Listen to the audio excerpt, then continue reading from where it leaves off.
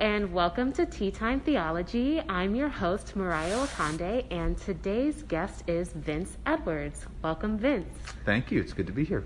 Yeah, so you are the music director at Grace Episcopal Church, which is my church, and so we get to spend a lot of time together. Yes, that's a wonderful thing. Mm-hmm. So as we get started today, I was just wondering what drew you to the Episcopal Church? Well, I grew up in Tennessee, in a small town, and there were lots of Baptist churches. A town of about 5,000 people, and there were over 40 Baptist churches, and a few Methodist churches, and a few Presbyterian churches. So one had to choose from those. And so I grew up as a Methodist, and loved my upbringing and what I got there, both musically and otherwise. And then when I went to grad school in the Northeast, I had started hearing about the Episcopal Church from other musicians because I was in a music school, and so I thought I'd better check it out. And I went to Christ Church in New Haven, Connecticut, for a service there. And Christ Church is an Anglo-Catholic church, beautiful building, very fancy worship, incense, professional choir. My ears blew off. I'd never seen anything like it, and I knew that there. And honestly, it wasn't just about the fancy choir and the fancy building. That was beautiful, and I loved it. But I sensed that it was in that tradition where I could best offer what I perceived to be my developing gifts. And so it was I've been lucky in a lot of ways in life, and one was that was real clear for me. I didn't struggle over that. I know some people really struggle about where do I put my gifts, and I thought this is it. Cool. So I was able to my first year in grad school I was at a little Methodist church, and then but quickly found out about an Episcopal church that was open. And I applied and got the job, and that was it. Put me on the trajectory. And that first director that hired me actually grew up at Grace Church in Providence. Oh, wow. So it has been, coming here has been majorly full circle stuff. So yeah, I didn't even know that. That's cool. Yeah. So the Episcopal Church is really well known for its music, particularly our awesome hymnal. And so I was wondering if you know about the history of the hymnal or, the importance that it brings to the church. Mm-hmm. I know some. I'm doing a hymn series here at Grace, a video series that I put out every week. People can email me hymns that they're interested in knowing more about, and I do a little research and talk about the hymn, and I play the hymn. And so that's been very well received. People have enjoyed it, and it's made me learn a lot about hymnody, because many of the hymns you play that you think, I love this hymn, it's great, it's good text, pretty tune, but you don't really know the backstory. Right. So I'm learning more about it. Yes, the Episcopal Church is known for its music. I should say that there's still a very wide spectrum of music in the Episcopal Church. I think when we say that it's known for its music, the image that comes to mind is maybe an evensong with a vested choir singing a fancy Magnificat, and that certainly has been a hallmark of the Episcopal Church. But these days, I think there's certainly congregations that are still known for their music, even though it's more eclectic or broad. So, and that's healthy for the church to have that broader scope. I think we're pretty traditionally based here at Grace, and I align myself with those places because again, that's where I think I have the most to offer, given my skills, limited as they may be. So, but the hymnal was a revelation to me. You mentioned the hymnal 1982. Mm-hmm. When I first started at this church in Cheshire, Connecticut, all those years ago, 1991, the hymns were, every page was a revelation, and I would, a few hymns overlapped with my upbringing, a few things that for 1,000 tongues to sing, for example. I grew up singing that as a Methodist. But hymns like All My Hope on God Is Founded, Michael by Herbert Howells, or Adoro Devote, Humbly I Adore Thee, the Eucharistic hymn, especially the Eucharistic hymn, the rich Eucharistic hymns, because that was just not so part of my upbringing. And it was just such a special time learning and playing those hymns, and every page I'd be like, this is my favorite. This is my favorite. That's how I feel. Every hymnal is flawed by the fact that it's published, because as soon as it's published, it's out of date. That's the problem. I mean, quickly there are other things you want to put in it, or things that you think, oh gosh, that's already dated. I wish we had not included that. That being said, I still think it's of the hymnals in publication in the United States right now, the hymnal 1982, and it's along with its supplements, Wonder, Love, and Praise, and Lift Every Voice and Sing, and Voices Found. It's still my favorite hymnal. I think it still has the most to offer. And it's interesting about the hymnal. Most congregations sing about 10% of the hymns in the hymnal. Yeah. Well, so when I started at Grace, I was so excited to get back into singing in the church, and then I was like, we are not singing any of the hymns that I grew up singing. Like, I miss these 20 hymns that we sing That's at my right. church. But, after being here for almost 3 years, I've just been exposed to so many more, and even doing this podcast. So I do the music for this podcast, and I try to be really intentional about what hymn I choose for each episode and each theme. And so even there, I was learning so many more hymns, and I'm like, wow, these are really amazing and beautiful. And it's absolutely true. And I've tried to stretch the congregation here at Grace a bit with hymns, and people are pretty open to it. We choose them based on sort of their alignment with the scripture of the day, or certainly a liturgical theme or a season. Obviously, and sometimes I choose one because we know everybody loves it and it's a great hymn. We're just going to sing it. It doesn't necessarily go with anything, and there's certainly nothing wrong with that. But yes, it's we have 700 and I'm not looking at the hymn. I think it's like 765 hymns. There are over 700 hymns in the hymn book. Yeah. And probably 50 to 60 would be a typical sort of repertoire for a congregation. So we're missing a lot by not doing it. One of the things I found out about our hymnal prior to this was the 1940 hymnal, and it's so Episcopalian that we had the 1940 hymnal, and then the next one was called the Hymnal 1982, as opposed to the 1982 hymnal. It just to confuse everybody. But and we still have some of our older parishioners who still say, "Oh, I loved that. That was in the 1940, and it didn't make it to this one. Or that." Oh, wow. And that's certainly true. Some things where edits were made. It's hard decisions. You can't have a book that's. And I wonder if we'll ever actually have another hymnal, because with the advent of electronics and digital and all of that, we may not have a new published hymnal. It may be supplements that continue to come out to augment what we already have.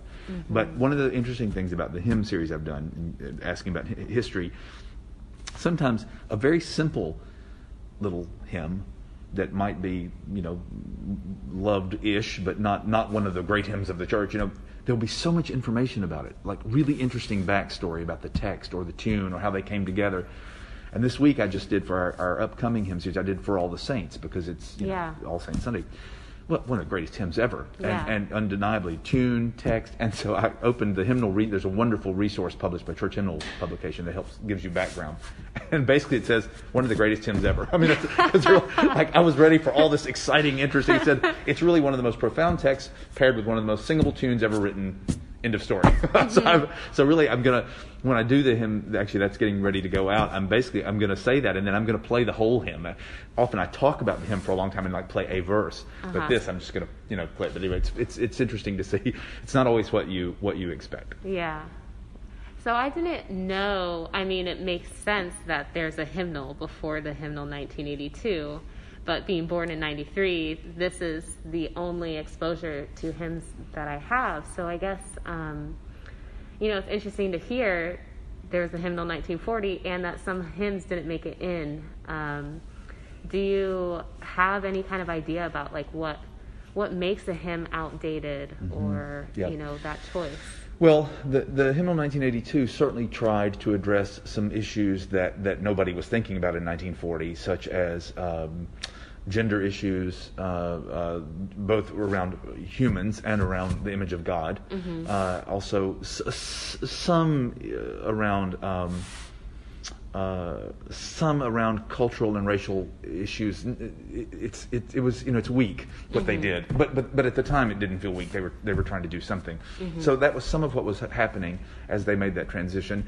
Again, now that the hymnal 1982 obviously didn't just get popped out in 1982. It had been worked on in the 70s. I mean, it was a while in coming. So it's really old, actually, is what I'm saying. And so its efforts, while were admirable at the time, I think given where we are these days, it feels incredibly outdated. I just did one of the hymns for this week came from Wonder, Love, and Praise, one of our supplements. And it was the hymn, Will You Come and Follow Me? It was written in the, 70s or 80s. But it was written by a well-known hymn writer in Scotland, John Bell, and he was writing hymns like crazy to address what he perceived were all the deficiencies of all the Scottish hymnals that were published at the time. So a lot of that hymnody came out of the need to overcome what were the shortcomings, as it were. So it's tough. Because you sing in the choir here, from time to time in an anthem we'll edit a word. If we can sing right. all instead of men, it's a one syllable word. It does nothing to change the music. It's easy, and there's no reason in the world not to do it, because it's a little harder with hymns. And I do think that with hymns we don't necessarily need to throw away hymns. I think we need to do what John Bell is doing, which is we need to create new ones that really address these things, and then let them live side by side. We could go down the road of it's almost like, it's a little bit like the statue question. Do we just erect new statues next to the old ones? Do we tear the old? What do we do? Right. Hymns and statues are a little different, but but I think there are certainly male references in a lot of the hymns in 1982 hymnal that if they were being rewritten now, they wouldn't necessarily be the same way. But in those hymns, often there's such great stuff in the other stanzas of the hymn that maybe it outweighs it. So you can look and say, here's a male reference to God, and that's probably not what we'd say for writing this now. But the other three stanzas are brilliant in everything they say. So maybe we'll let the balance weigh, and try to do some other hymns that then really offset that. So it's hard, and it's going to be harder as we go along, because people are more aware, as we all should be, and people feel it. And the Episcopal Church these days is quite multicultural, really. I mean, again, at Grace, you look around at the wide variety of folks that come here, backgrounds, cultures, races, ethnicities, sexualities, everything. And the idea that one book is going to address all that, but that sometimes is the power, I think, of some of these hymns, like a For All the Saints, for example, which is this old hymn written by these old guys, and the old Latin text translated. And yet it still has the power somehow to speak to people on multiple levels. And to me, that's the real way to evaluate the power of a hymn, is if you can have people of multiple ages and backgrounds and everything singing, and it's the glue. That hymn becomes the glue. What's our commonality? It's this, for these 3 minutes that it takes us to sing it. I could literally talk about this all day. I have kind of like a personal question about the hymnal. It's sectioned off into these different themes. There's, you have your Easter and Holy Eucharist, but then you have things like Christian life and I don't know if Everyday God is one, but just kind of these more general ones.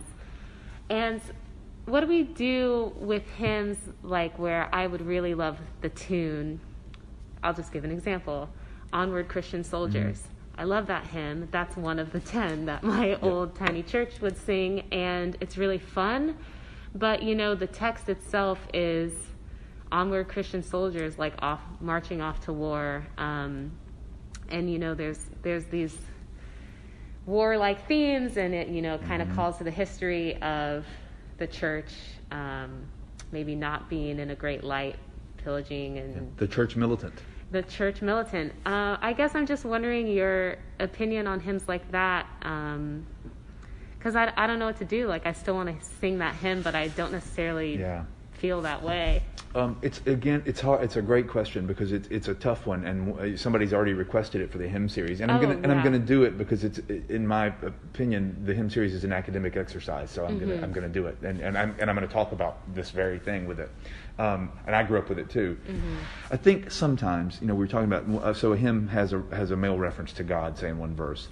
I think that, compared to a hymn that is overarching as portraying the church as church militant, I think that's a pretty big chasm. So in my book, it's the Episcopal Church, so whatever the rector says I have to do. But short of a rector saying to me, you must sing on the Christian soldiers, I'd probably never put it in. Yeah.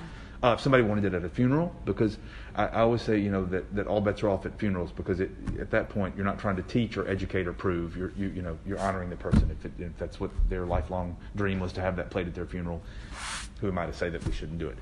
That's different than telling a worshiping body of the church, this should be part of your Sunday morning Eucharistic diet, is to sing on Christian soldiers. Those are two very different things, in my mind. So yes, I think one of the things that could happen is that obviously somebody could write a new text.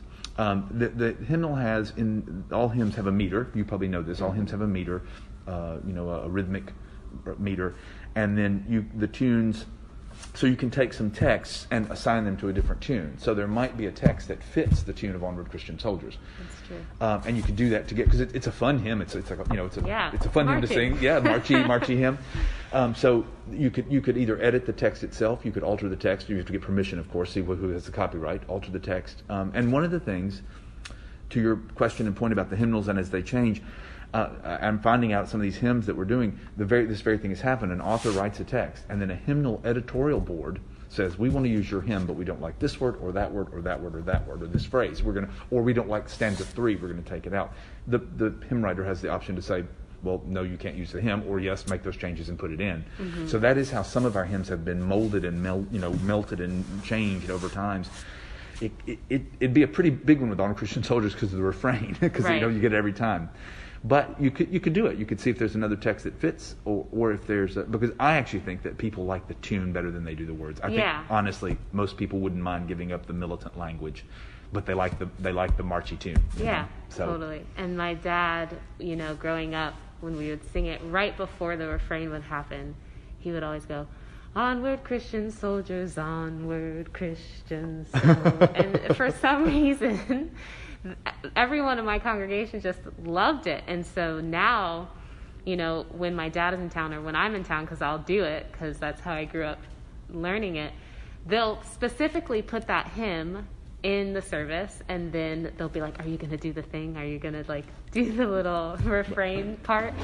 And so, I agree, though. I think it is more about the melody and just that it is a fun, kind of bouncy hymn to sing. So it would be cool to see if there is another text. Like now I'm like, oh, I want to go see if there's we could check. text. The funny thing is, it's so established. I think no matter what text you put it to, people would think of Onward Christian Soldiers.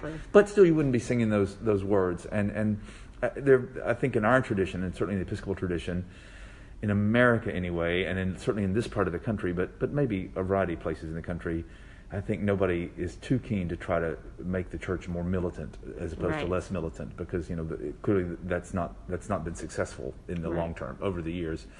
So it's funny that it's odd in a way that one actually that one's in the 1982 hymn. So that's an example. Mm-hmm. In a way, they were trying to be very cutting edge, and another way, they kept some what we call chestnuts that might not make the cut today. So yeah.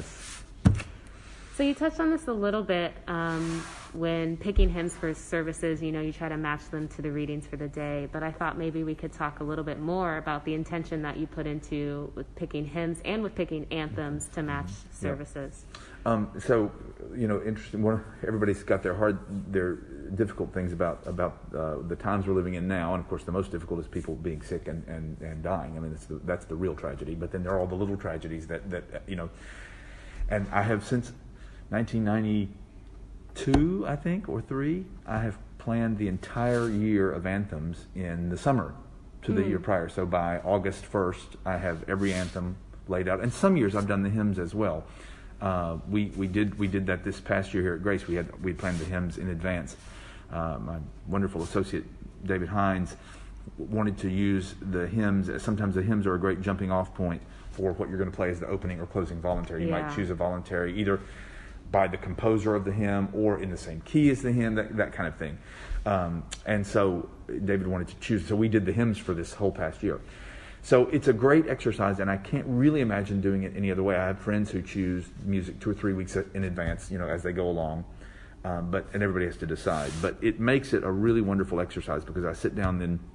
Well, in the old days, I sat down with the lectionary book. Now I sit down with the computer and the lectionary page and go through the collect of the day, the readings, both the Old Testament, the New Testament, the Psalm, and the Gospel. And those are the things that are the jumping off points for informing what I might do, particularly for an anthem, and then the hymn. Now, the hymnal has a wonderful guide that they put out every year that gives you suggestions for each day. Cool. And they put little diamonds or stars or something by the ones that are particularly appropriate. So, and so I use that guide, and it's very helpful, and I can choose hymns really quickly, and I think pretty successfully.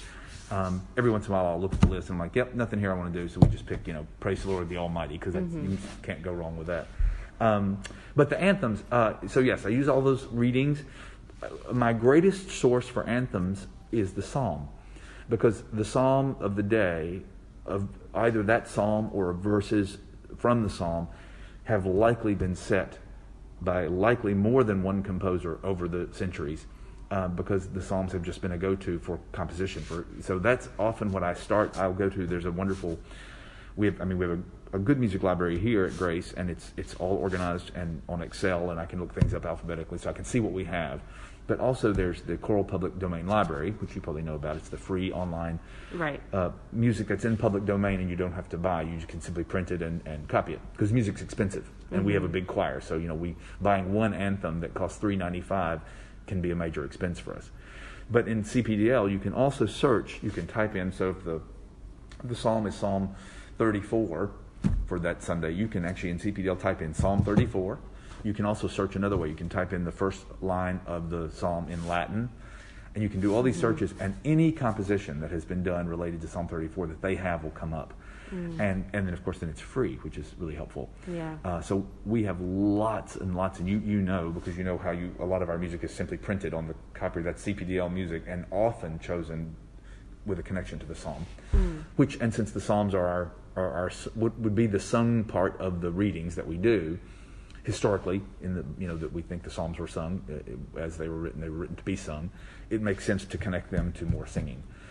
So that's usually the way. And sometimes there's a gospel. Sometimes you read it's the Gospel of John, and it's the gospel is "If you love me, keep my commandments." And you think we'll probably sing the Tallis, "If you love me, keep my commandments," or one of the many other settings of that.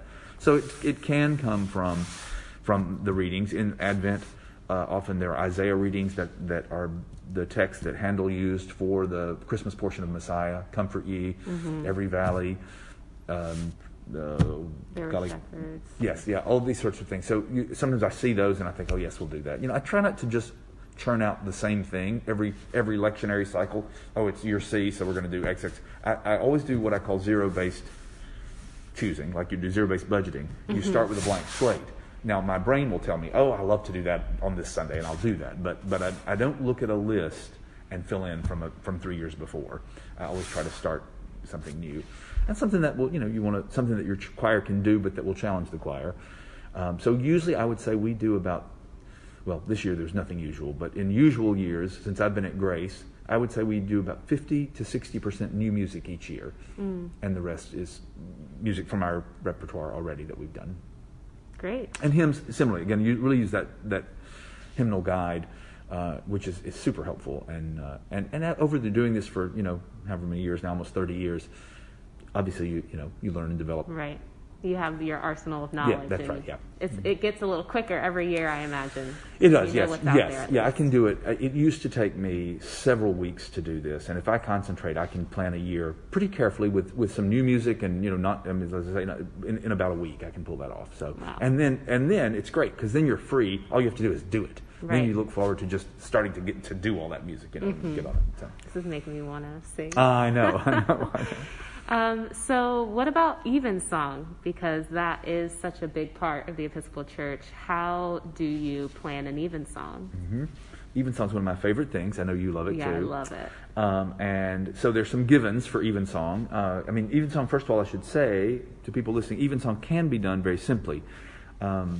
There's that great meme that was going around on Facebook. You probably saw it, and I think I put it on the bulletin board, and it said, what people think I mean when I say I love church music, and it shows like a rock praise band with like a light show in an auditorium, and it's just what I mean, and it shows a vested choir in an English chapel or cathedral singing evensong. Right. But evensong can be done, very, very simply with just some plain song, one line of music being sung. But that's, and there's nothing wrong with that. It can be lovely. But mostly when people attend and go to evensong, certainly in a big place like Grace, in a church like this, they want to see a vested choir and hear lots of big music and settings of the canticles and all that. So so for evensong, basically you need a Magnificat and a Nunc Dimittis. Those are the two canticles associated with evening prayer. The Song of Mary from Luke and the Song of Simeon from Luke. They're similar canticles for morning prayer and other things, but those are the two for evensong. And there have been thousands upon thousands of settings of those composed over the years. And I still discover. Just this past week we did a different one for a broadcast, and it was one I'd never done, and it'd been sitting under my nose, and it's like my new favorite. So cool.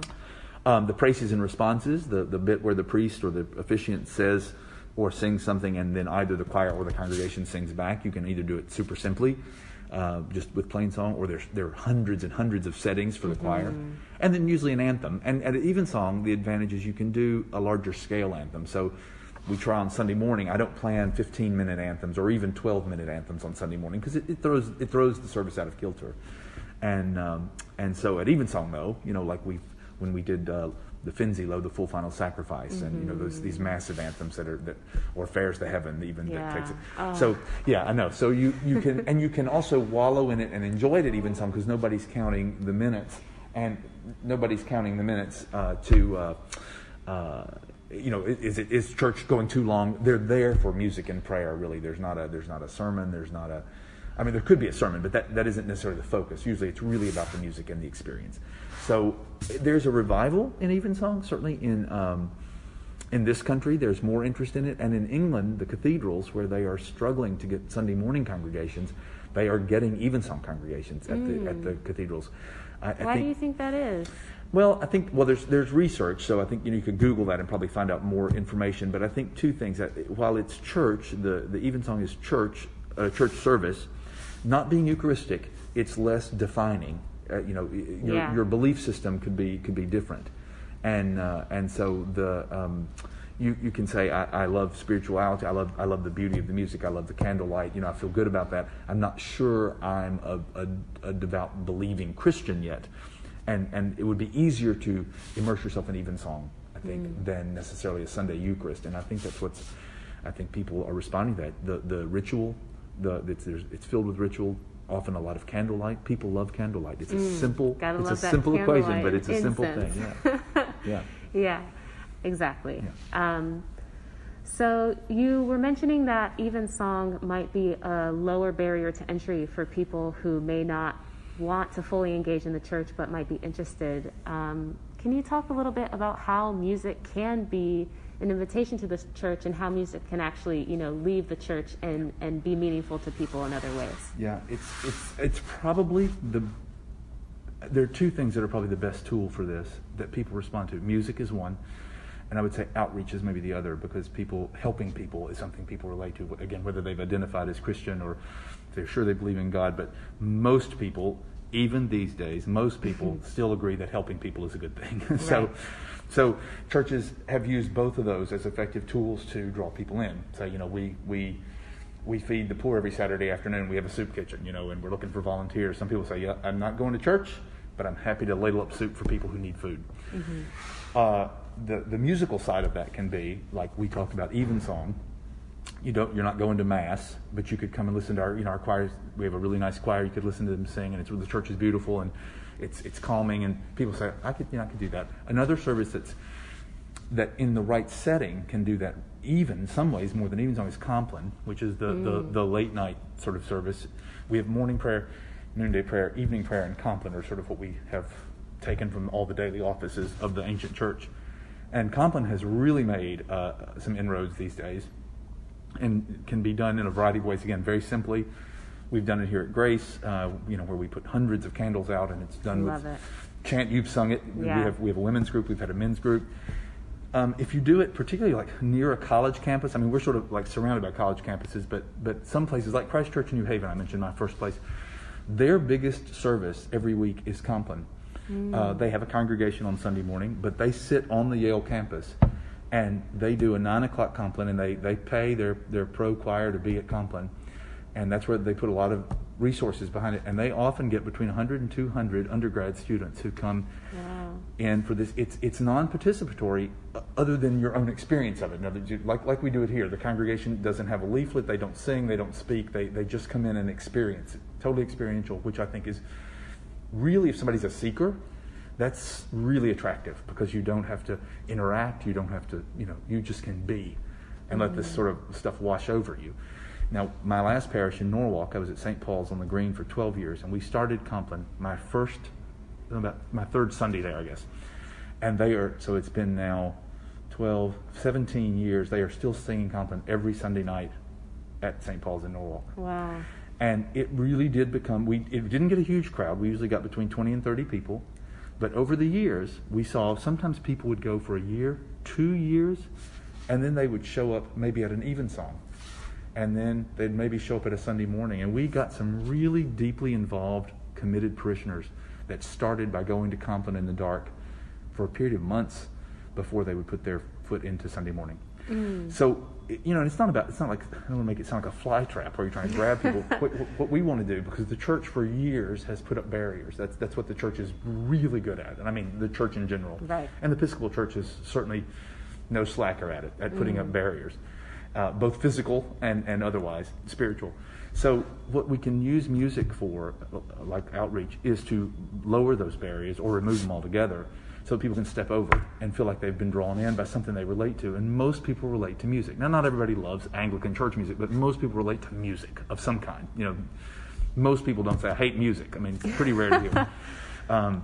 So if you can use that as a way to show folks, get them through the door and find out it is a caring community. I also say this about music. It's very important. Generally, music will not keep people somewhere. So it can be a vehicle to get folks in. It can be a barrier breaker. And it needs to be good. Now, if they came to something and it was beautiful and they came the following Sunday, decided they wanted to try it and the music was awful, they might feel duped and go away. So I'm not saying the music, it needs to stay good. But that won't be the only factor that will keep people. It will be the music brings them in, and then they hear a really fine sermon. They get more important than that, they get a really warm welcome at the door, a genuine warm welcome. Not a oh God, finally somebody we can get to pledge, but like, we're really happy to have you here. And people know the difference instantly. They hear a good sermon, a strong. It doesn't have to be even a really powerful sermon, but just a solid sermon with good theology, and that lets people know that people are included. And then the real thing these days, in the Episcopal Church, open communion is not really a thing technically. I mean, it's not. The canons don't allow for saying you can come and have communion if you haven't been baptized. The canons don't allow for that. Oh, but I didn't know that in the Episcopal Church. Yeah, technically you're supposed to be a baptized Christian. You don't have to be a baptized Episcopalian, but a baptized Christian. I see.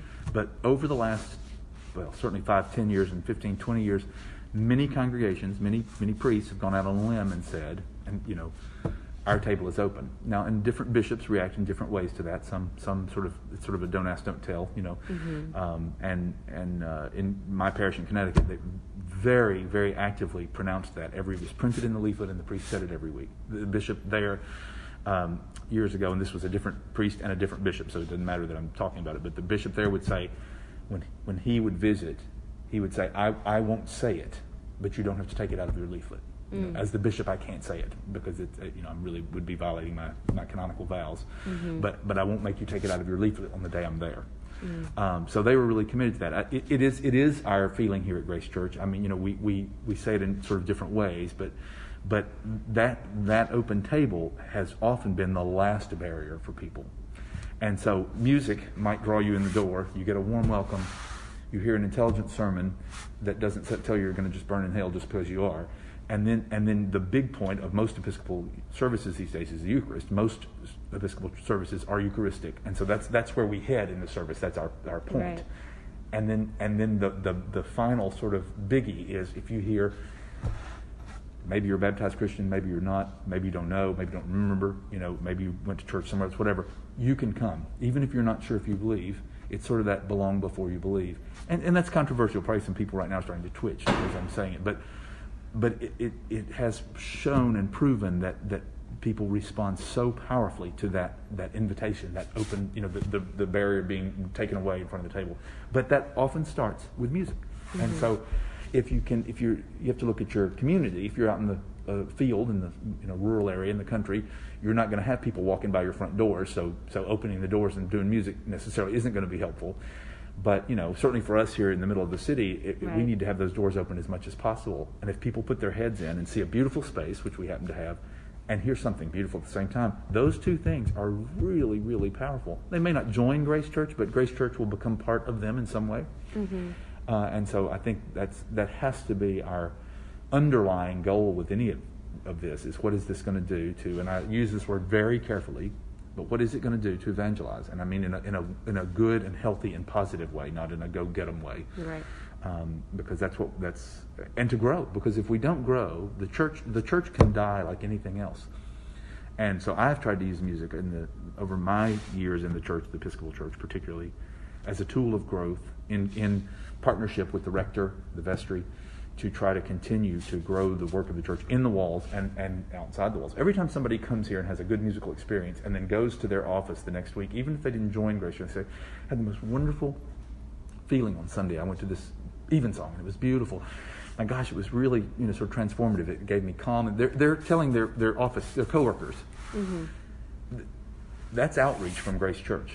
It's very indirect, but of course, feeding people and clothing people is those are the ultimate commands from Christ, and we should do it. But there are lots of ways to go even beyond that, and that kind of conversation that we've inspired, that's also outreach, because they're sharing something wonderful that happened, and that's what that is. So, I like to think that we're making that happen, on some level. Mm-hmm.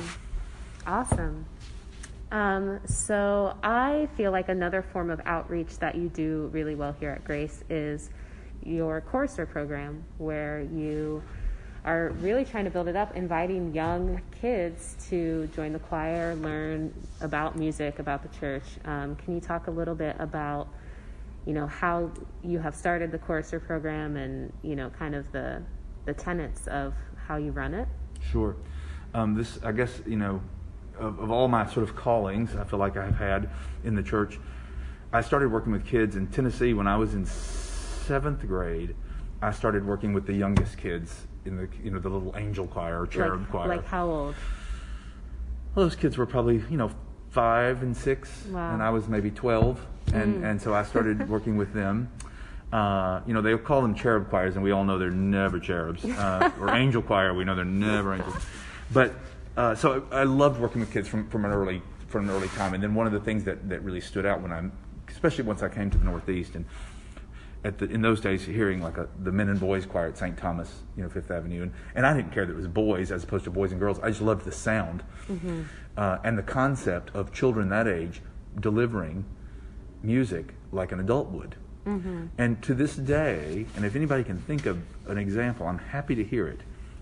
But my good friend John Abdenauer, who's at St. Paul's in Fairfield, still says, and I think he's right, I don't know of any other activity where children and adults participate and contribute at the same level.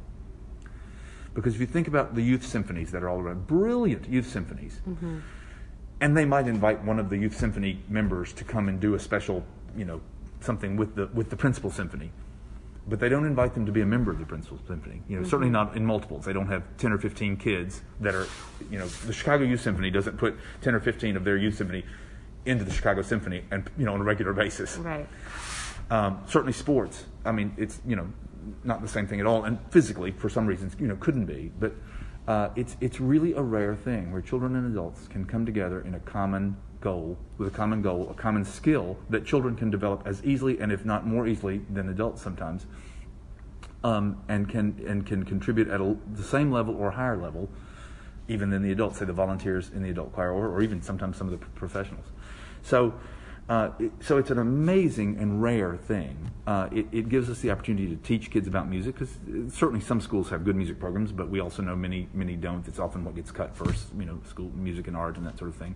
So we can help chink those cracks. I use it here and have as we want to make it also a gateway to the church. We don't require anything. So most of our kids here are kids who are already associated with Grace Church. We've had a few over the years that have come from outside the Grace community and joined us with varying degrees of success. But one thing that's been clear, we've been clear with them that Grace Church is open to them as a community if they want to be part of it. But they can also simply sing in the choir. Now, they have to come to Grace Church because that's what the choir does, but They don't have to become an Episcopalian. They don't have to be Christian. I've had kids of a number of backgrounds in choir. So it's a really unique thing. In England, the cathedral choirs, where the boys, and now most of the cathedrals have a girls' choir as well, or they've got a combined choir. The church, again, church at its worst, keeping women at bay. But that barrier's mightily been smashed, which is wonderful. But it's a common thing in England. Most people know about those cathedral choirs, and they know about it. Here, you often are, even in a city, you have to. When I came to Grace, even though there was a history of it at Grace, there'd been a little bit of a break. And as we talk to new parishioners, you have to explain what you're talking about. So it's not a kiddie choir. We're not going to stand them on the steps and have them be cute. Is there anything wrong with that? I probably think yes, but not really. but why would you do that when you could actually give them some substance, you know? Right. And so it's been an amazing thing to do. One of the biggest disappointments, and as you certainly know this, we had planned a trip to England this summer, this past summer for our choristers, and they were so ready, and we were going to sing at Lincoln Cathedral for a week, and so which is one of the greatest cathedrals in Europe. So that COVID took that from us, and we'll have to rebuild from that. But it was great watching them get ready to do this and to go sort of to the home country, as it were, from which this tradition comes. So and we have resumed meeting with the kids very safely and as safely as possible. Right now, we have to see how things go.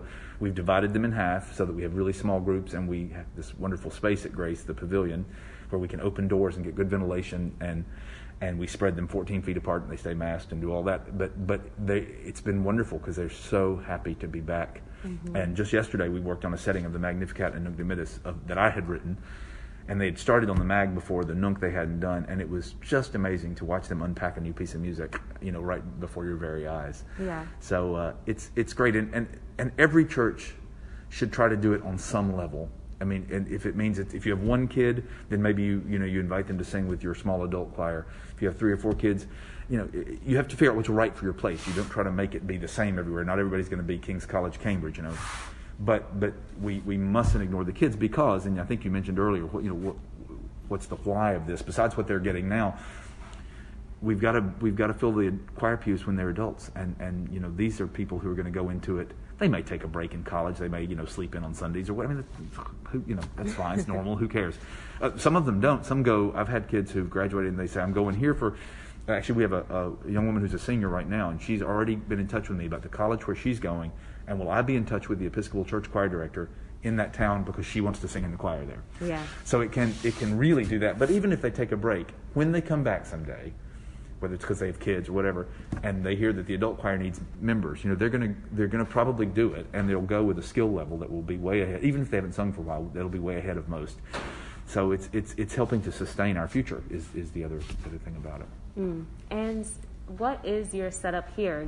How often do you meet with your chorister choir, and when do they sing with the adult choir? Right. So it's to be completely honest, it's a little less than I would like, because when I came to Grace, that wasn't actually part of my my charge. I was asked if I would be willing to make music with the Sunday school kids every once in a while. Mm. I said I'm happy to do that. I said that's not been my history. I said I normally do, done a little bit more than that with kids, and would we be open to that here? Yes. And so we took a year or so to figure out what that might look like. So our kids in non-COVID times meet once a week, and they would come on Friday afternoons, and we would rehearse for an hour and 20 minutes, and then we'd have pizza together. We offer piano lessons to any chorister who is in good standing, meaning people who are committed to the program and showing up. As long as you're doing that, between David and me, we will provide piano free of charge to the kids, as long as we can accommodate it schedule-wise. Mm-hmm. So that's a plus, and we had pre-COVID, we had about 9 of our kids, I think, taking piano, a little over half, wow. Which was great because it makes them much better musicians in the choir. And then last year we got our first change voice boy. So one of the boys, his voice broke. Mm-hmm. And so fortunately it happened in the year when we had added the assistant position. And it's great because then we could divvy up. And now we have 2 boys who have changed voices. So David or I can take them and work with them while the other person is with the trebles. We can break them out. And that's really important because then the young boys see that this is what happens when you go on. Right. When your voice breaks, there's a place for you. It's not a wonderment. And then then they would sing roughly twice a month with the adult choir. Mm-hmm. Sometimes they'd do a treble anthem, just music for upper voices. But generally they simply sang whatever the adult choir was singing.